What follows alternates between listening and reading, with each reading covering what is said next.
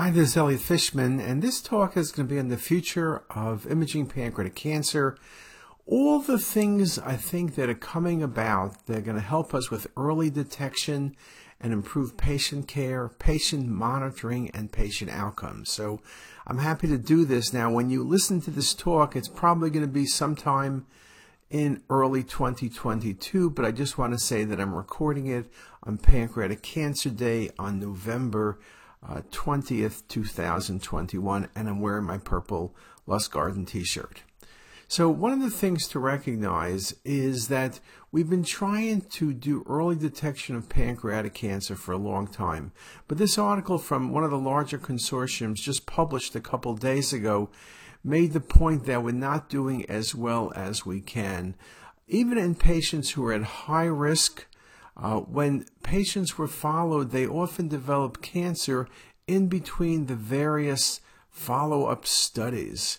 And so the fact that we are picking up some cancers earlier in high-risk patients, we're still picking them up way too late. And so whatever we're doing is really not working as well as we should. If you look at the conclusion of that article, half of high-risk individuals developing high-grade dysplasia or pancreatic cancer had no prior lesions detected by imaging, yet presented at an advanced stage. Progression can occur before the next scheduled annual exam. More sensitive diagnostic tools or a different management strategy for rapid growing cysts are needed. So basically, we are doing the best we can, but doing our best is simply not good enough. So we need to be thinking differently. And what do we need to do? Just that statement, more sensitive diagnostic tools or a different management strategy is critical. Okay, that's what we're going to focus on in my talk. Now, if you look back at CT, 50 years was the anniversary this past October, just a month ago, when Godfrey Hounsfield did the first patient and came up with CT. If you think about how we do CT, and let's talk about CT of the pancreas, we did it in 1980 when CT of the body was first coming along with some speed. We really found that pancreas was one of the critical organs that could be evaluated. Remember, previously there was no way really to look at the pancreas. Ultrasound was so-so. Nuclear medicine didn't work. Fluoroscopy, I remember with Dr. Salek, may he rest in peace, looking at the C-loop for compression. But by the time you found compression, you would have advanced cancer. Not to mention, compression was only when you had a mass in the pancreatic head and not the body and not the tail. So when we started doing CT of the body, remember we used film. It was 8x10 film at Hopkins, 4 images on a film, maybe 40 slices per case max. It took us about an hour to do the patient because each image took about a minute to reconstruct, though the acquisition time was about 10 seconds, and we surely had limited resolution. If you fast forward 10 years, we moved up to 14x17 film. Now images, we had about 100 slices per scan. The acquisition time had decreased to under 5 seconds, but still resolution was somewhat limited. If you fast forward to today, no one even knows what film is. We have 3,000 to 4,000 slices per case. Acquisition time is a matter of a few seconds. The speed of acquisition, the ability to time delivery of IV contrast and acquiring data is something that's optimized, and we have high-res images. But despite all that, we're still having problems. Now, if you think about how people look at the scans once the data is generated, everyone looks at axial, and we've put a lot of effort in, and most people do look at multiplanar most of the time. 3D imaging with classic volume rendering and MIP is still used in only a few places. But those three things you should be doing now, that's baseline. You should be doing nothing less. But as I look forward, and what we're going to focus the talk on is not the things we should be doing already or are doing, but the things that we're going to be doing. Cinematic rendering, radiomics, and deep learning. And that's not really a limit. There'll be other things we're doing, but I'm going to focus on these three. And this has been a lot of the work we've done at Hopkins the past 5 years, so I'm going to focus on that. When you talk about the future of imaging, we always are going to recognize, particularly for small tumors, and this is true in any organ, Human review of a data set is limited. It's limited by our ability. We're all busier and busier. The more scans you look at, the more likely you are to miss things. And particularly subtle findings can easily be missed. Multiplanar imaging helps, but it also has limited capabilities. And 3D imaging is rarely done in general. If it's done at all, it's not done with much of a passion. The tech will create some images, do the best they can. We tend to do it where the radiologist looks at the images, and that's really good, but we're rare in doing that. And even in doing that, we still need to optimize our techniques for doing 3D imaging, particularly cinematic with texture mapping. So I want to say that the key to pancreatic imaging in the future is not getting more slices or thinner slices or better resolution. It's really what we do with the images after we have them. Yes, I want higher resolution. Yes, I want lower dose. Yes, I want thinner sections. I want it all, but I'm telling you that getting it all is not going to change the paradigm unless we advance how we look at the images, and that means everything I've mentioned to you. Now, in looking at 3D, I have to go always back to RSNA 1985. RSNA 2021 is happening in a week. But this is where Ed Capel and the Pixar team were able to show in the Philips booth the ability to do volume rendering. Yes, it wasn't quite emphasized how it was 50 or 60 slices, and that took 25 hours to reconstruct. But in a few years, the speed picked up, and of course today, all of our 3D is done in real time. Besides the hardware and the vision that Pixar provided, they provided volume rendering. Bob Drebin, Lauren Carpenter, Pat Hanrahan. This is the key to everything we do in 3D imaging, is the ability to look at color, to look at depth. The alpha channel, RGB alpha, was everything they did. You fast forward a number of years, Croes in the Netherlands, when he found that we had fast GPUs for processing all the work coming out of NVIDIA, he said, well, we could do the volume rendering better. We could do it with cinematic rendering, which is just a term to say, hey, we had more lighting models and it looked sexier, because with more lighting, you have more shadows. With more shadows, you have more realistic imaging. And his Monte Carlo technique was implemented particularly at Siemens, though other companies did it as well. But you had much better images than we've ever had before. And the ability to not only look at the images, but look at the lighting models, look at the texture, was something that became very real. So if you look at a patient like this, you can see, for example, that I could scan through the pelvis, and now I'm changing from skin to muscle. You see the nodes, the inguinal region. You see the individual muscle bundles. I'll keep changing the parameters, and now you're seeing the vessels. And now you're seeing the bone, and you're seeing some foreign matter, some broken needle tips in the patient's left inguinal region. But I'm simply showing you everything that's in the data set. And now I'm going the other way, the adenopathy in the inguinal region.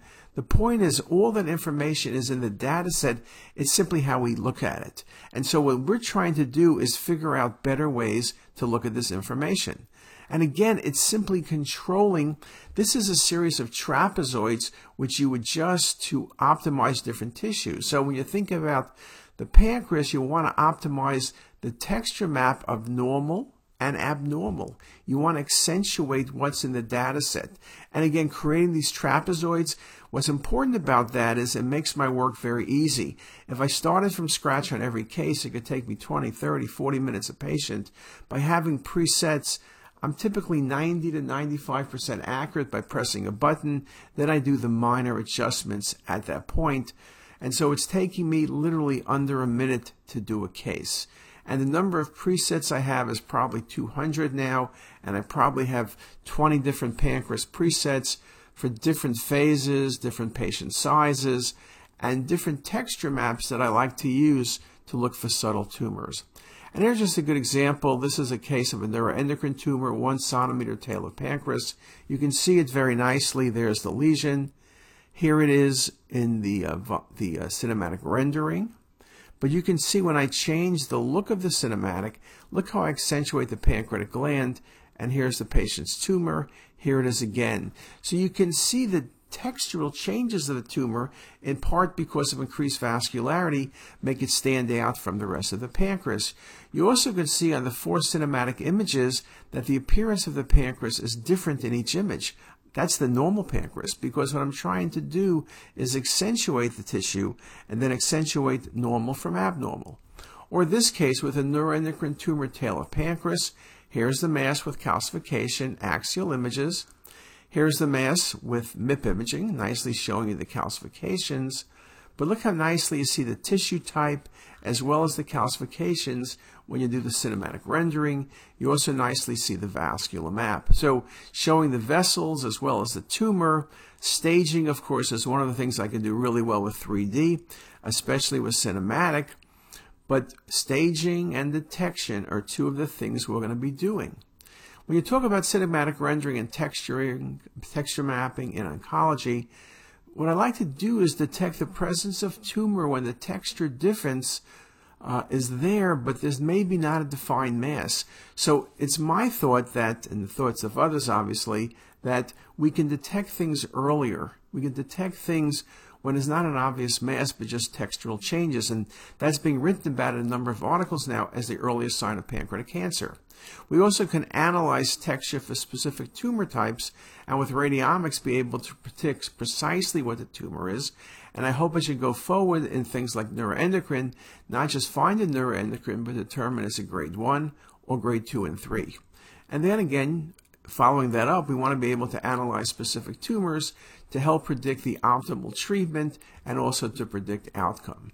So I'm just going to show you a case of a serous cystadenoma just to give you a feel about texture mapping. Here's a large cystic lesion with septations. You can see on the coronal volume rendered views and in the routine coronal images, I can accentuate the septations a bit. And here it is again with volume rendering. And now on the cinematic rendering, look how many more septations you see within the cystic lesion. One of the things you recognize because of the increased lighting is the ability to see interfaces. Interfaces allow you to see septations, and here you can see much more of the septations and texture within this serous cystadenoma. So again, a very important thing and a way to think about things, that we're looking at a cystic lesion, looking at the septations, trying to figure out precisely what the lesion is. Is this a mucinocystic neoplasm? Is it serous? Is it something else? But again, looking at the texture maps will be critical. And of course, I can bring out the images so that I can show the vascular map as well. So you think about it, all of this is post-processing. All of this is nothing to do with radiation dose. All of this is simply done after the patient leaves the scanner. So you can see how much input we can have. So some examples. Here's a mass, somewhat obvious, body of the pancreas, a little more than 2 centimeters, hypodense. Here it is again on the coronal view, and you nicely see the mass and the dilated pancreatic duct behind it, adenocarcinoma. Looks like it's resectable. Here it's very nicely shown on the textural mapping of the gland. You see the tumor infiltrating the body. There's the duct, but I'm showing you how the texture of the normal gland and how the texture of the tumor will vary. As I look through the different images, I can show you nicely the celiac and the SMA, the orientation of the tumor being away from the vessels with no vascular involvement. I then show it to you in the venous phase, where the textural difference between normal tissue and tumor, in fact, increases. Again, showing you this in the coronal perspective. Another example, dilated pancreatic duct, looking for a reason. When we see a dilated duct like this, we assume there's a mass present. Sometimes you don't see the mass because the mass is isodense, but you definitely know the mass is there. Yes, you can get a stricture post-trauma, but in a patient without trauma, if you have a cutoff, it's a mass. Sometimes it's a neuroendocrine tumor. Mainly, it's going to be an adenocarcinoma. Here you can see some of the subtle textural changes a bit better in coronal view and the transition point. So we know there's a cancer sitting right there. Here it is in the cinematic, beautifully defining the pancreatic duct and its transition, very nicely showing you the subtle changes in the gland. This is normal gland texture. This is abnormal. That's the patient's tumor. So again, the ability to recognize tumor by texture mapping, not by mass size, is critical. In these recent articles in AJR, they make the point that textural change, particularly focal atrophy of the gland with or without duct detection or dilatation, is one of the key findings in early detection of pancreatic cancer. And here I've simply changed the mapping. Look at the heart you can see inside the chambers, but you can see this is a way of accentuating the tumor type. Another example, another mass in the body of the pancreas, duct cutoff. There it is in coronal. There it is in cinematic rendering. So I'm very nicely showing you the cinematic rendering and the ability to visualize the tumor. And here's just a few more images. You also can see from the images the ability to look at the liver, look at the liver texture, look for the presence of any liver lesions. Here's another case, a larger mass, this time in the head of the pancreas. There it is on coronal views. You can nicely see the mass and the encasement of the patient's GDA right here. Now, GDA encasement in and of itself does not make someone unresectable because the GDA is always sacrificed when you do a Whipple's procedure. Now you see the larger mass and the texture of the mass, very nicely shown here and here. And here it is again, just simply changing the parameters to really accentuate the difference of the tumor is and the rest of the gland. Or another case with a more subtle lesion, this time in the uncinate, low density on the axial images. You can see the mass coming on the coronal view very nicely. Okay, not a problem. We'll have to stage this patient looking at the SMA and SMV and its relationship to the mass. But you can see how nicely that tumor is accentuated by the texture mapping. So again, one of the things to recognize is I think we can accentuate the ability to see smaller tumors by changing the appearance of the tumors and making them more obvious compared to the rest of the gland. So that is something we are working on now, and here's just a few more views showing you that 15 millimeter tumor in the patient's uncinate process. Now this is a larger tumor, tail of pancreas.